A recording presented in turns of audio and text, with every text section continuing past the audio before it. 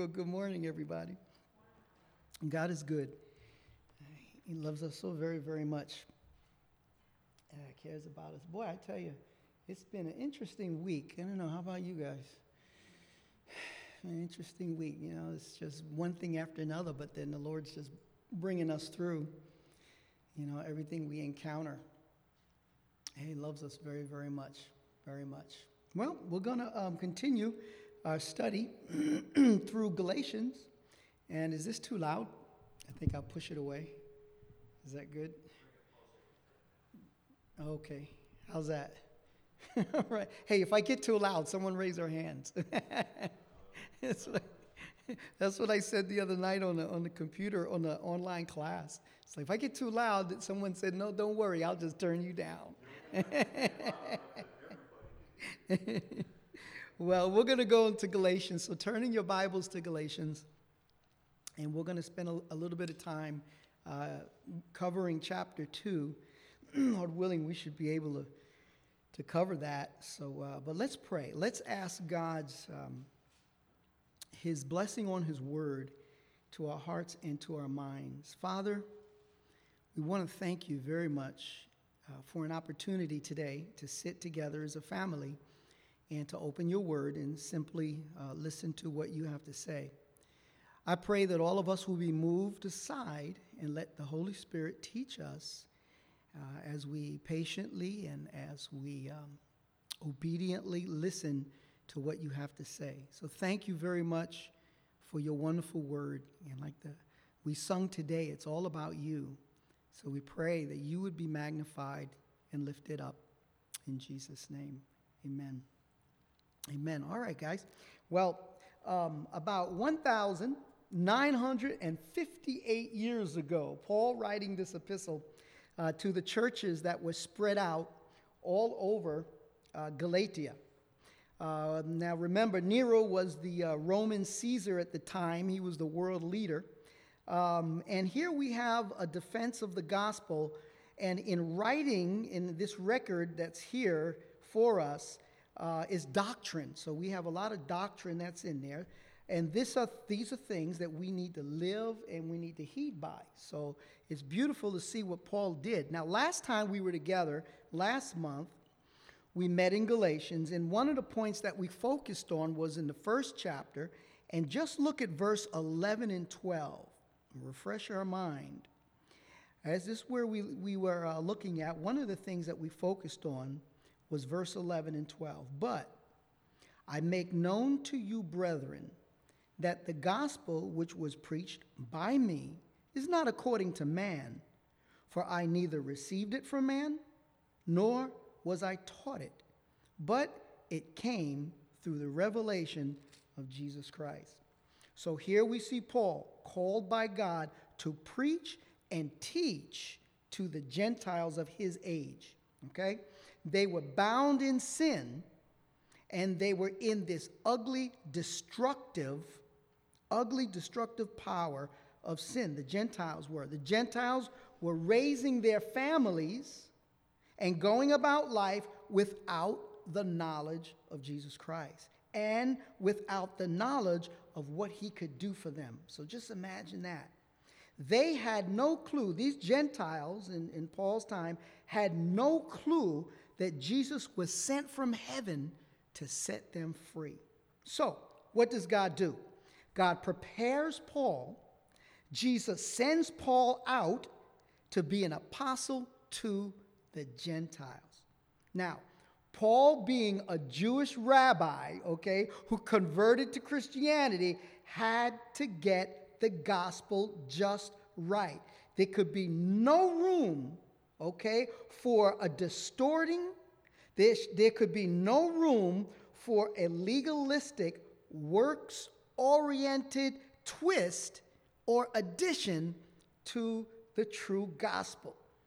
And this is what he had to bring to the Gentiles. Amazing, isn't it? Then, after 14 years, verse 1 of chapter 2, follow along with me there.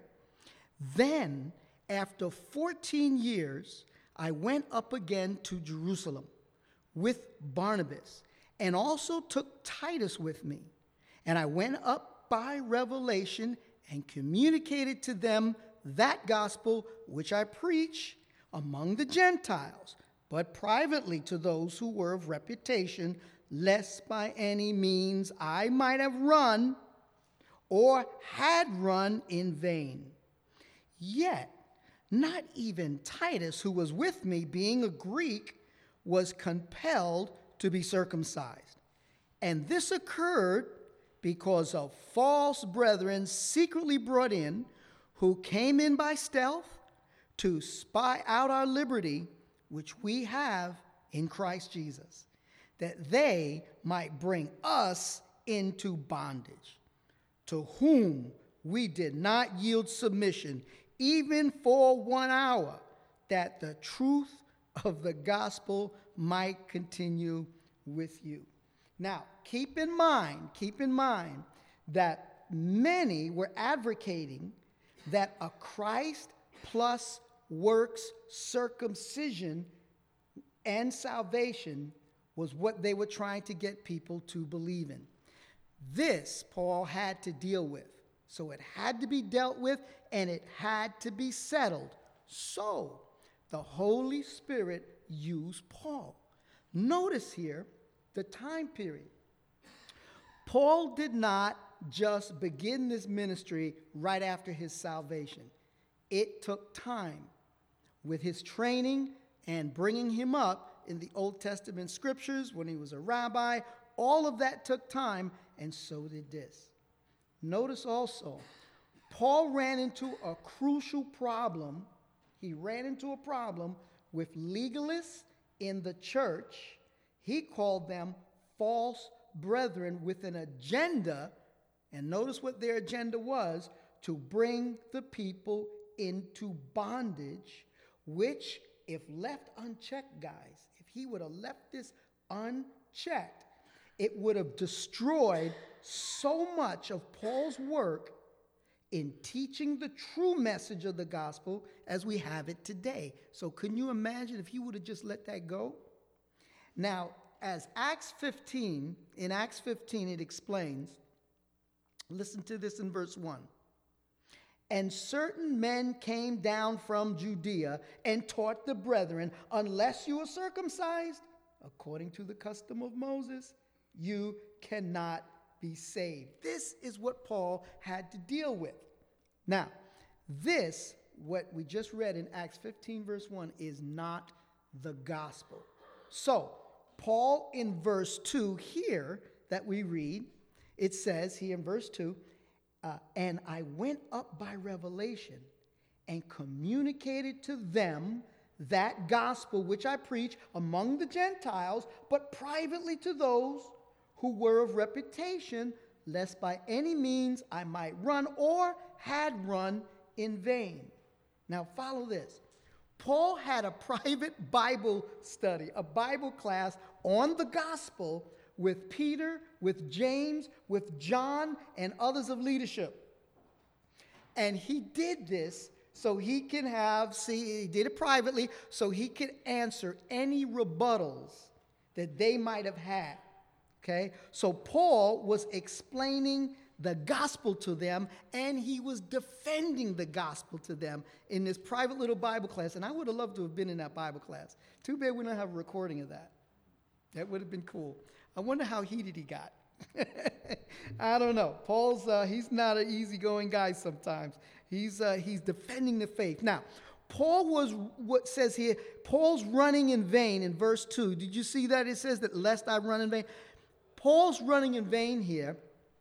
What he's trying to say here would have been if they would have not agreed with the truth of the gospel. There was a nice private Bible class, sat down with the guys there, and he started going over what he was teaching the Gentiles. And hey, if you guys got anything to say about it, you need to speak up about it here so we can discuss it. So that's what he was talking about here. Now, verse 3 wonderfully shows that their agreement with the truth of the gospel, without works, without circumcision, and without keeping the law. Did you see that in verse 3?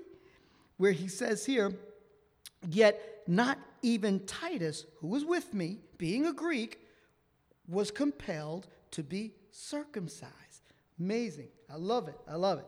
Now, who came in? It says here, listen here, it says that we have to understand that in verse 4 here, the effect and purpose of such false teachings. Look at the effect and the purpose of these false teachings in verse 4.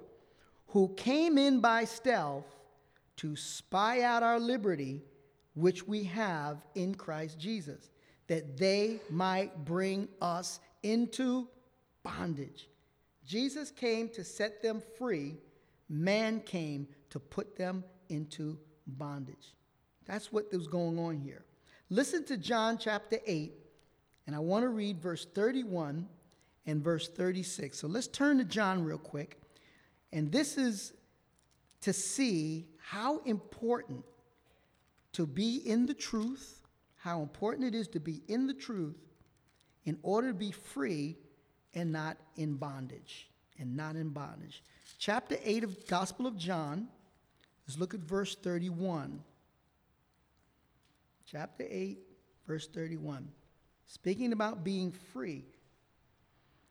Then Jesus said to those Jews who believed him, "If you abide in my word, you are my disciples indeed, and you shall know the truth, and the truth shall make you free."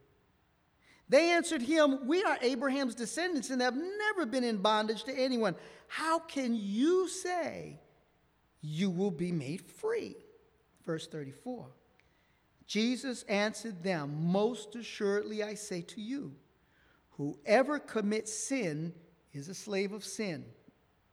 And a slave does not abide in the house forever, but a son abides forever.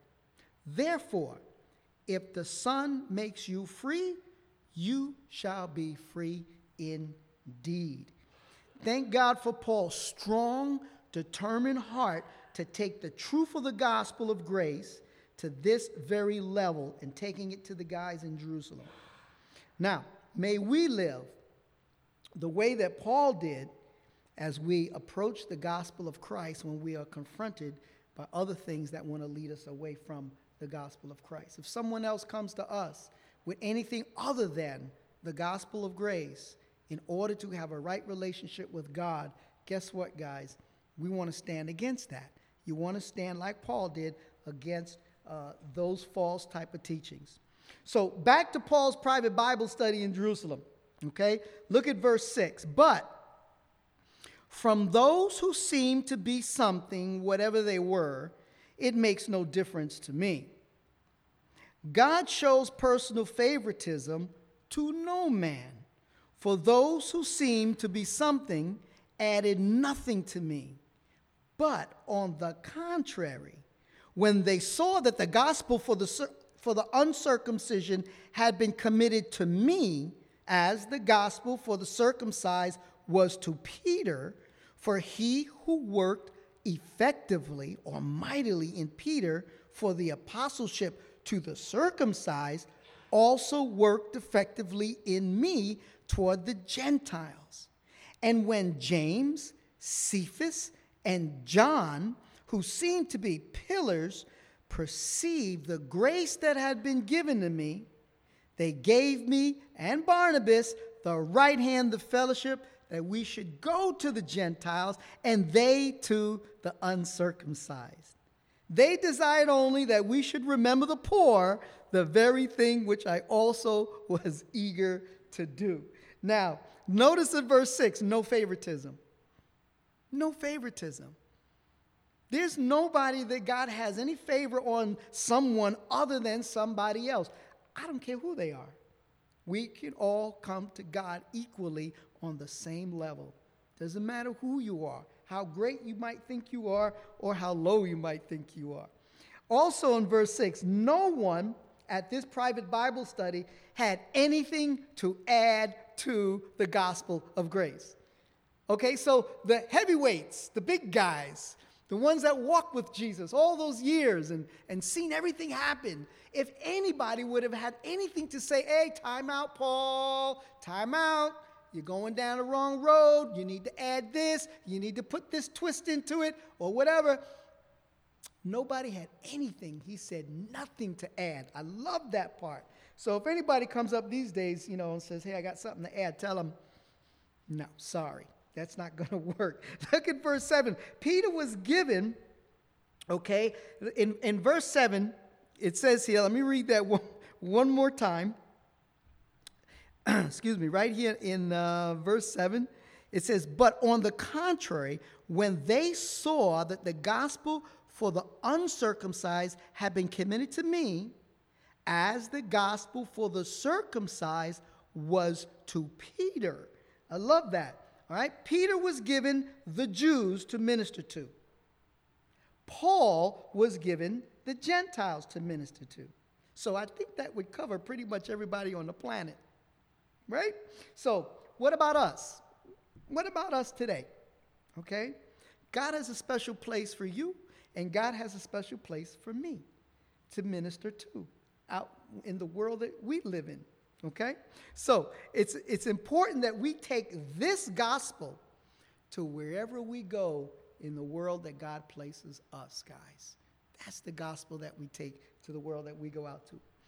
Paul, in verse 7, was strongly committed to what was committed to him. Did you see that in verse 7? It says, it says, when they saw that the gospel for the uncircumcised had been committed to me. And Paul was in Jerusalem in his little Bible study, committed to the gospel. So he was committed to what God had committed to him. What has God committed to you? And how committed are you to what God has committed to you? There's a lot of truth coming out of this church here. It's a lot of Bible studies, a lot of teachings, and you're learning a lot. What has God committed into your hands? And whatever it is, be committed to it. Don't let the distractions of this world take you away from what God has placed in your hands and in your life. Do you know that what God has placed in your hands and in your life is not a temporal thing? It just doesn't last 50, 60, 70, 80, how old are you? 90 years. It's eternal. What God is giving you, and not only is it eternal, it is for your benefit. You may not see it now, but it is for your benefit. I love it. I love what he does. So be committed to that. Now, Paul states, okay, that it was God who was doing the work. Did you see that in verse 8? For he who worked effectively or mightily in Peter for the apostleship to the circumcised also worked effectively or mightily in me toward the Gentiles. Okay? So, it was God who was doing all the work. Okay? Now, I want you to turn to 1 Thessalonians, go a few books, 4 books, the 4th book forward. Go to 1 Thessalonians, look at verse 2. Okay? And tell us, it's going to tell us what is working in us, which shows the vital importance needed for us to stay in God's word as much as possible. Let me say that again. What we're going to read in 1 Thessalonians chapter 2, verse 13, tells us what is working in us, what it is that's working in us, which shows the vital importance needed for us to stay close to God and in God's word. Verse 13, for this reason we also thank God without ceasing, because when you received the word of God, which you heard from us, you welcomed it, not as the word of men, but as it is truth, as it is in truth, the word of God, which also effectively works in you who believe. The word of God is working mightily inside of you. That is why it is vitally important to stay in God's word every single day. Do you want God to work in your life? Yes, I do. Well, then what do I need? Do I need to do something? You need to let the word of God work in your life. How do we let God's word work in our life? By hearing the word of God and by obeying the word of God. And then God's word begins to go through your mind and clean out the clutter that's in there. I had a lot of clutter in there. And then the word goes into your heart and it begins to soften those hardened places that you never thought would ever be softened up. And then all of a sudden the word of God gets in your hands and you begin to do a work for God that has nothing to do with what am I going to get out of this? It has to do with a love because the heart's been touched. And then the word of God moves down into the feet and you begin to be a vessel that moves all through this word, taking the gospel and defending it and sharing the love of Jesus Christ everywhere you go. And that's what it does there. That's what the word does. Amazing, isn't it? Now, a former general of Alexander the Great, his name was Seleucus, back in 300 BC. Fred, you remember those days, right? 300 BC, he founded a city called Antioch. And it was located in south central Turkey, not California. It was south central Turkey. It was here in Antioch, okay, that after Stephen was stoned in Acts chapter 7, which we went over on Wednesday night with our Acts class, in Jerusalem he was stoned. We see that in verse 7, that persecution increased in Judea. The Judean Christians dispersed, and Antioch was one of the cities that they went to, okay? And then, of course, the Antioch Christian Fellowship started. Okay, so I think a dove was put over the door over there in the church of Antioch or something. Okay, so it was also here, guys, in Antioch that we were first called Christians. Wow, what a history. I love being called a Christian. Isn't that nice? I had a guy the other day I was witnessing to telling me about all the other countries turning into a Christian nation, and we talked about that and things like that. Do you know there's some countries you go to, you say you're a Christian, you're arrested? You know, if you go to some countries and say, hey, how you doing? Good, how are you? Oh, everything's fine. Welcome into my country. Okay, this is our culture. This is our people. And, hey, I'm a Christian. Hey, you're going to jail. Just that simple, you know, if you even make it to jail. So here in Antioch, we have a revival is spread. So a revival is spread here. I'm telling you, the Holy Spirit is doing a great work. Barnabas shows up there in Antioch, and he needed help. So what does he do? He goes to Tarsus. Interesting place, right? I remember that somewhere in the Bible, Tarsus. Okay, anyway, so he goes to Tarsus, and he gets Paul, all right? He gets Paul, and then they get back to Antioch together, and they teach many people in that city. They teach many people in that city. Now, when Peter had come to Antioch, verse 11, now when Peter had come to Antioch, I withstood him to his face because he was to be blamed, for before certain men came from James, he would eat with the Gentiles. That's pretty cool. I like that, right? Sitting around with the guys, doesn't matter who you are. Well, when they came, the Jews, right? They came, he withdrew and separated himself, fearing those who were of the circumcision. And the rest of the Jews also played the hypocrite with him, so that even Barnabas was carried away with their hypocrisy. But when I saw that they were not straightforward about the truth of the gospel, I said to Peter before them all, if you being a Jew live in the manner of Gentiles and not as the Jews, why do you compel Gentiles to live as Jews? Amazing, amazing. That's a good question. I wonder what Peter's answer was to that one. Now, Paul had already dealt with this subject, and we saw that. Well, we talked a little bit about that in Acts 15. They had a meeting. They had a council. They talked about the Jews. They talked about the Gentiles. They talked about this. Peter was there. Okay? Peter also, God had dealt with Peter himself with Cornelius, which I know we're going to get to in a couple of weeks, right, Josh? In Acts chapter 10. All right, here we got Cornelius. God's dealing with him. The sheet comes down, the food is there, goes to Cornelius, helps people get saved. Jews, Gentiles, they're hanging out together. So what's up with Peter here? What happened to Peter? Would you forget? Peter! Now, wait a minute. Sometimes it takes time to overcome our biases and our prejudices.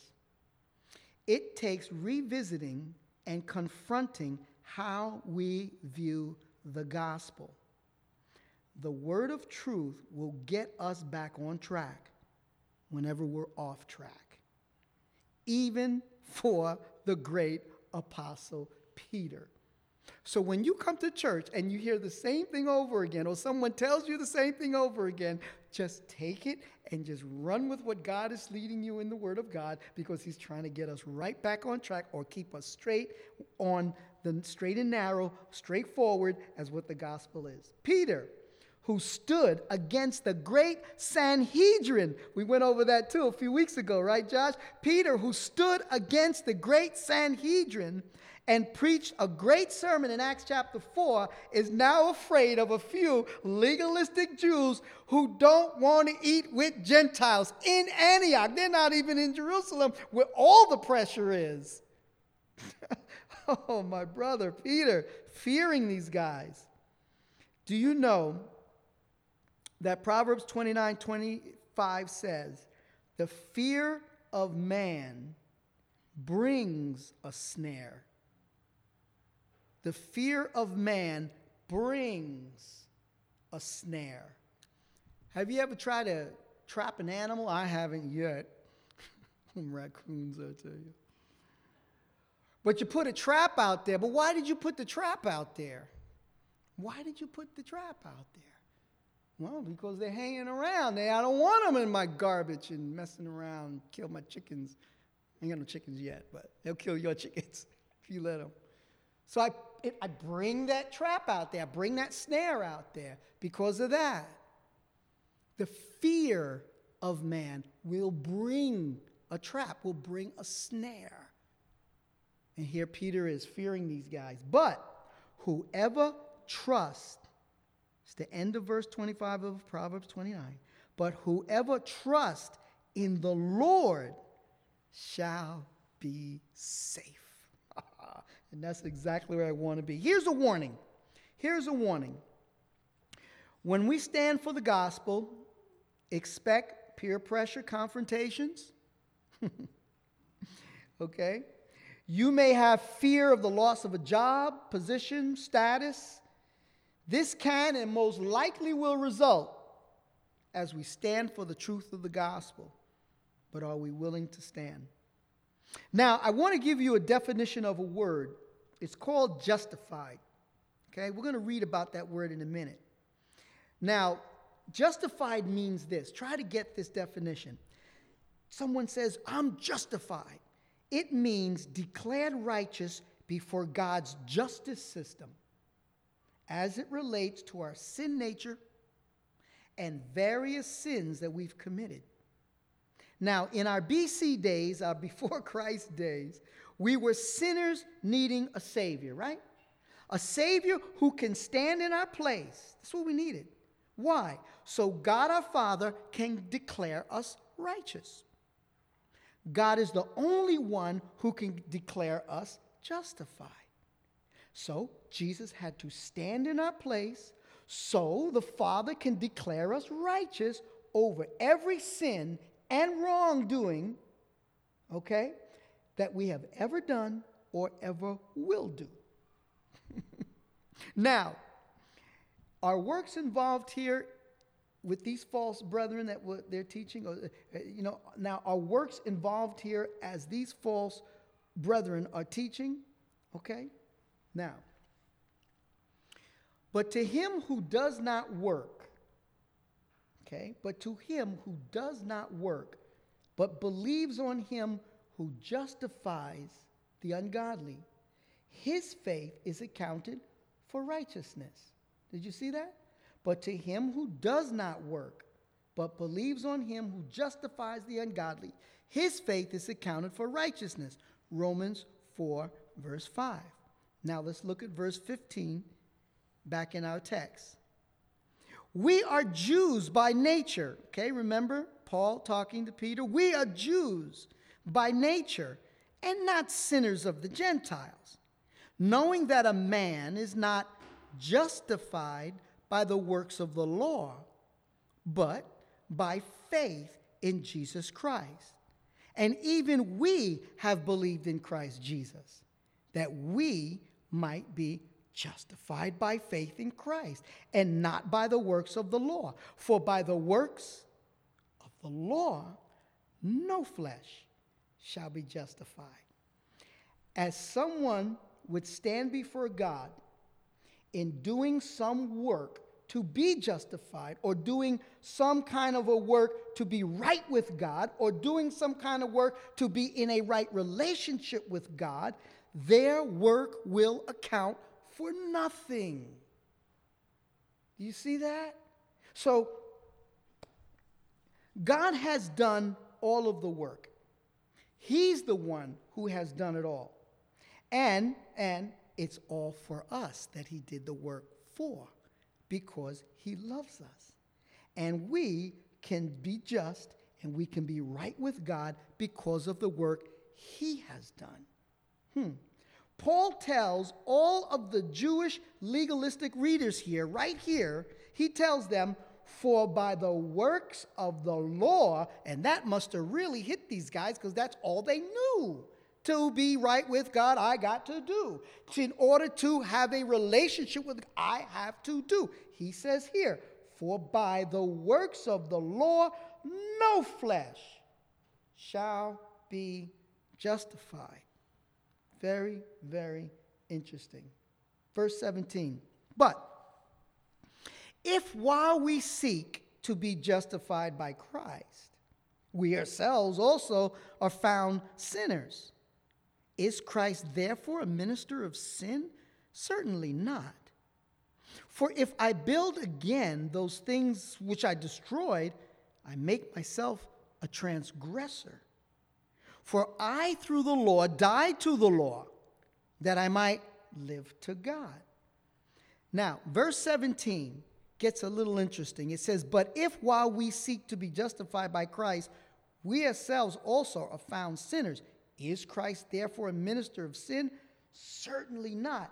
Verse 17, Jesus is not advocating sinning. He's not advocating sinning. He's just making a statement. You are a sinner. Now, look at how strong in verse 18, how strong wording that he uses. Look at verse 18. Paul uses very strong words here. He says, if I build again those things which I destroyed, I make myself a transgressor. Now, people who are advocating keeping the law to be justified by God are actually transgressing. Let's look at that's kind of strong. That's kind of strong. Look at it again. For if I build again those things which I destroyed, I make myself a transgressor. Wow, is that strong or what? So, think about this. Those that are saying you have to do in order to get from God, you have to build this relationship of works with God, and you'll be okay. You're actually not okay. You're actually transgressing. And that's what Paul said. Hey, I'm actually a transgressor. They are willfully sinning in disobedience to God's word on that subject. That's what he says. All right? Transgressing, willfully sinning.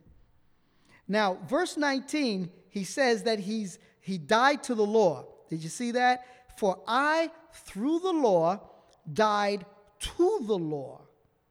Dying to the law, not keeping the law, dying to the law, not keeping the law, allows Paul to live for God. You see that? It says, for I through the law died to the law that I might live to God. How many of us want to live for God? Well, I do. Well, in order to live for God, guess what? I'm not going to live according to the law.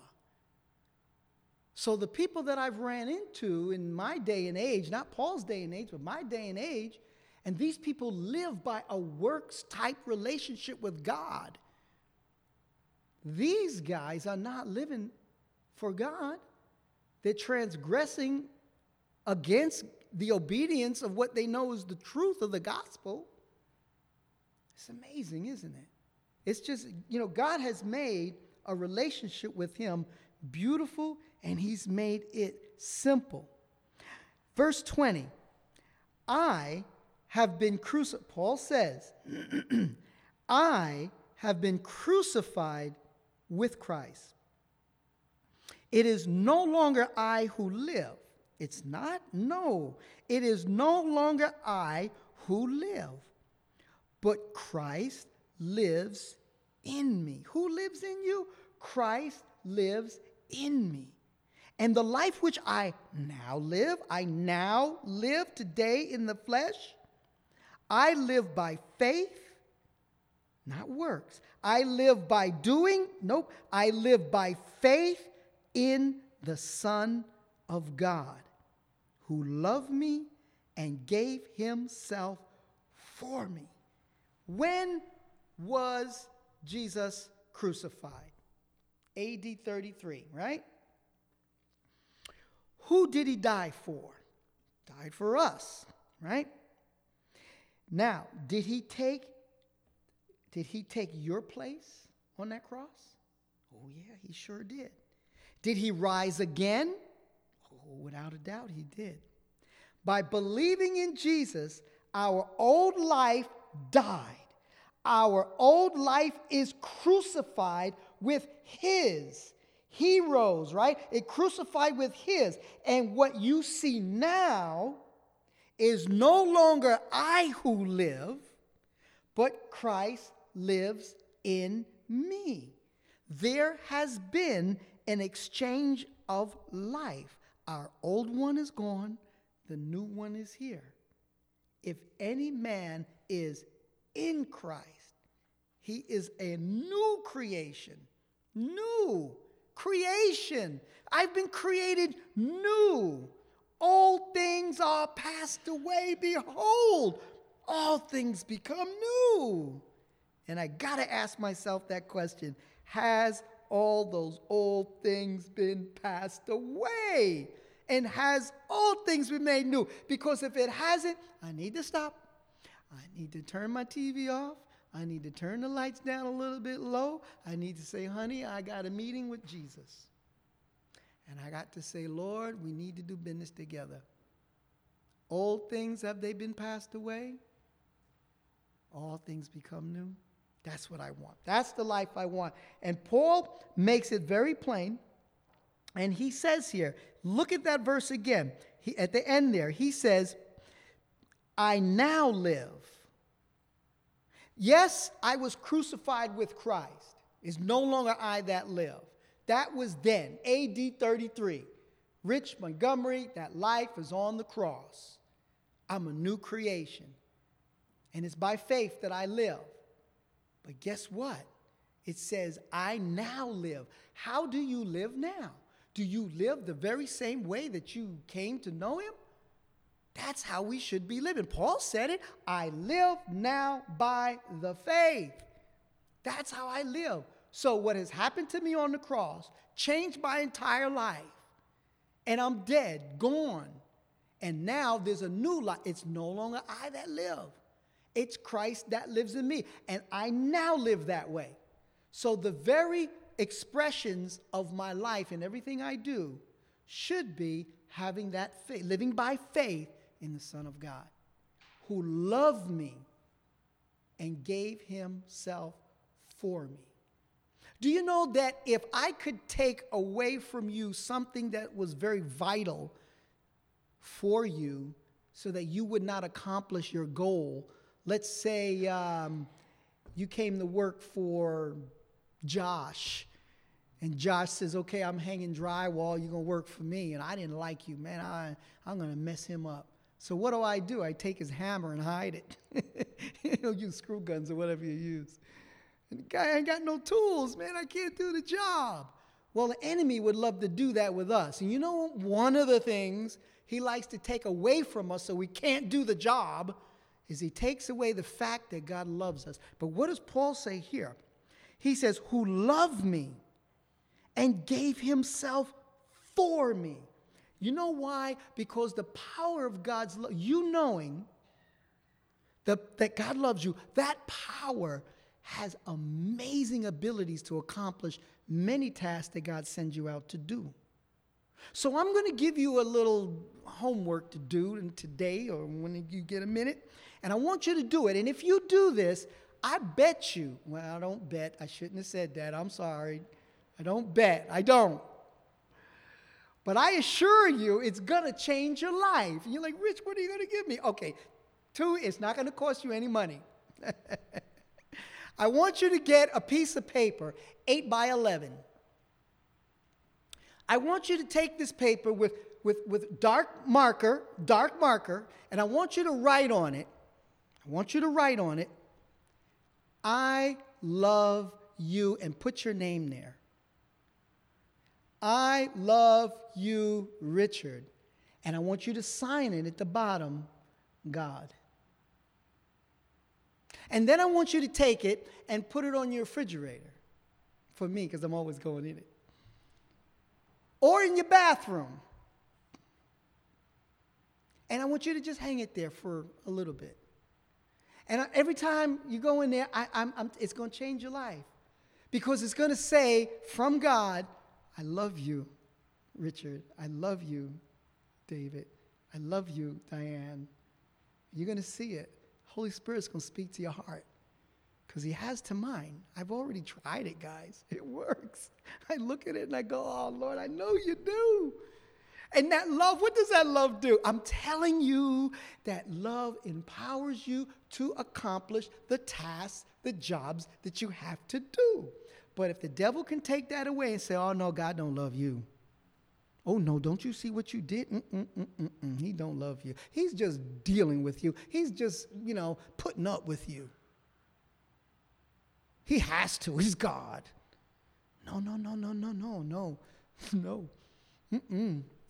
But I just didn't. No, that's okay. I've been crucified with Christ. I'm living by faith. But no. I saw what happened with Peter. He went through all of that, and he still had some work to be done on him. Well, that's me. Okay, got it. I got it. All right, let's close here because I'm almost out of time. There's been an exchange of life.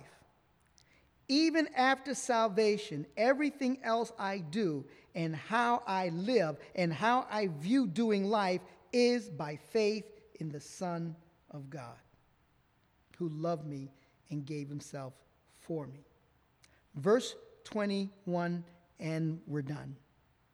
I do not set aside the grace of God, for if righteousness comes through the law, then Christ died in vain. These legalistic Jews were laying aside the grace of God. We're not going to do that. If any other way aside from belief in Jesus alone is trusted for being right with God, that nullifies his glorious death on his cross for that person. And that person will stand in his or her own sin, not covered by the blood of the Lord Jesus Christ. You don't want to go there. You do not want to leave this earth there because you don't have enough money in the bank to pay your way out of hell.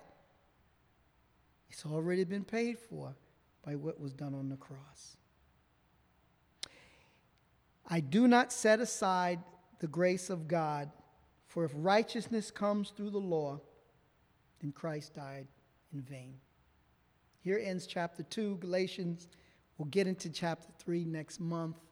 But let's ask God's blessing as someone can go and get the band, the group. And let's ask God's blessing. Father,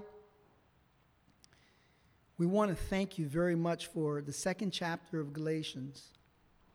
Antioch must have really been a happening place for the gospel. Paul had to deal with so many things. I mean, how he juggled so many things and standing strong to the gospel and making that 300-mile trip all the way to Jerusalem to have that Bible study with the heavyweights of the faith. And Father, he stood strong because the Holy Spirit in him was working mightily. He was committed to what you gave him. Help us to do the same. Help us to be committed to all that you gave us. Help us, Lord, to look at your word as the living word of God that is able to get into our heart and change it. Able to get into our mind and change it. It's able to take our biases, our prejudices towards the view of the gospel and change it and make it right. It is able to empower us to work the works of God with our hands for you on this earth. The word of God is able to get in us and work all the way to our feet that we take this gospel so far. Father, we will go through this week with this chapter on our heart.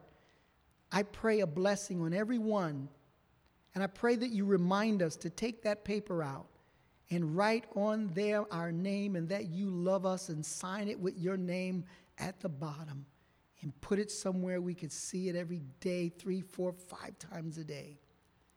Empower us this week to overcome those things we had problems with last week and give us victory every step of the way. We ask this, Father, in Jesus' precious name. Amen. Amen.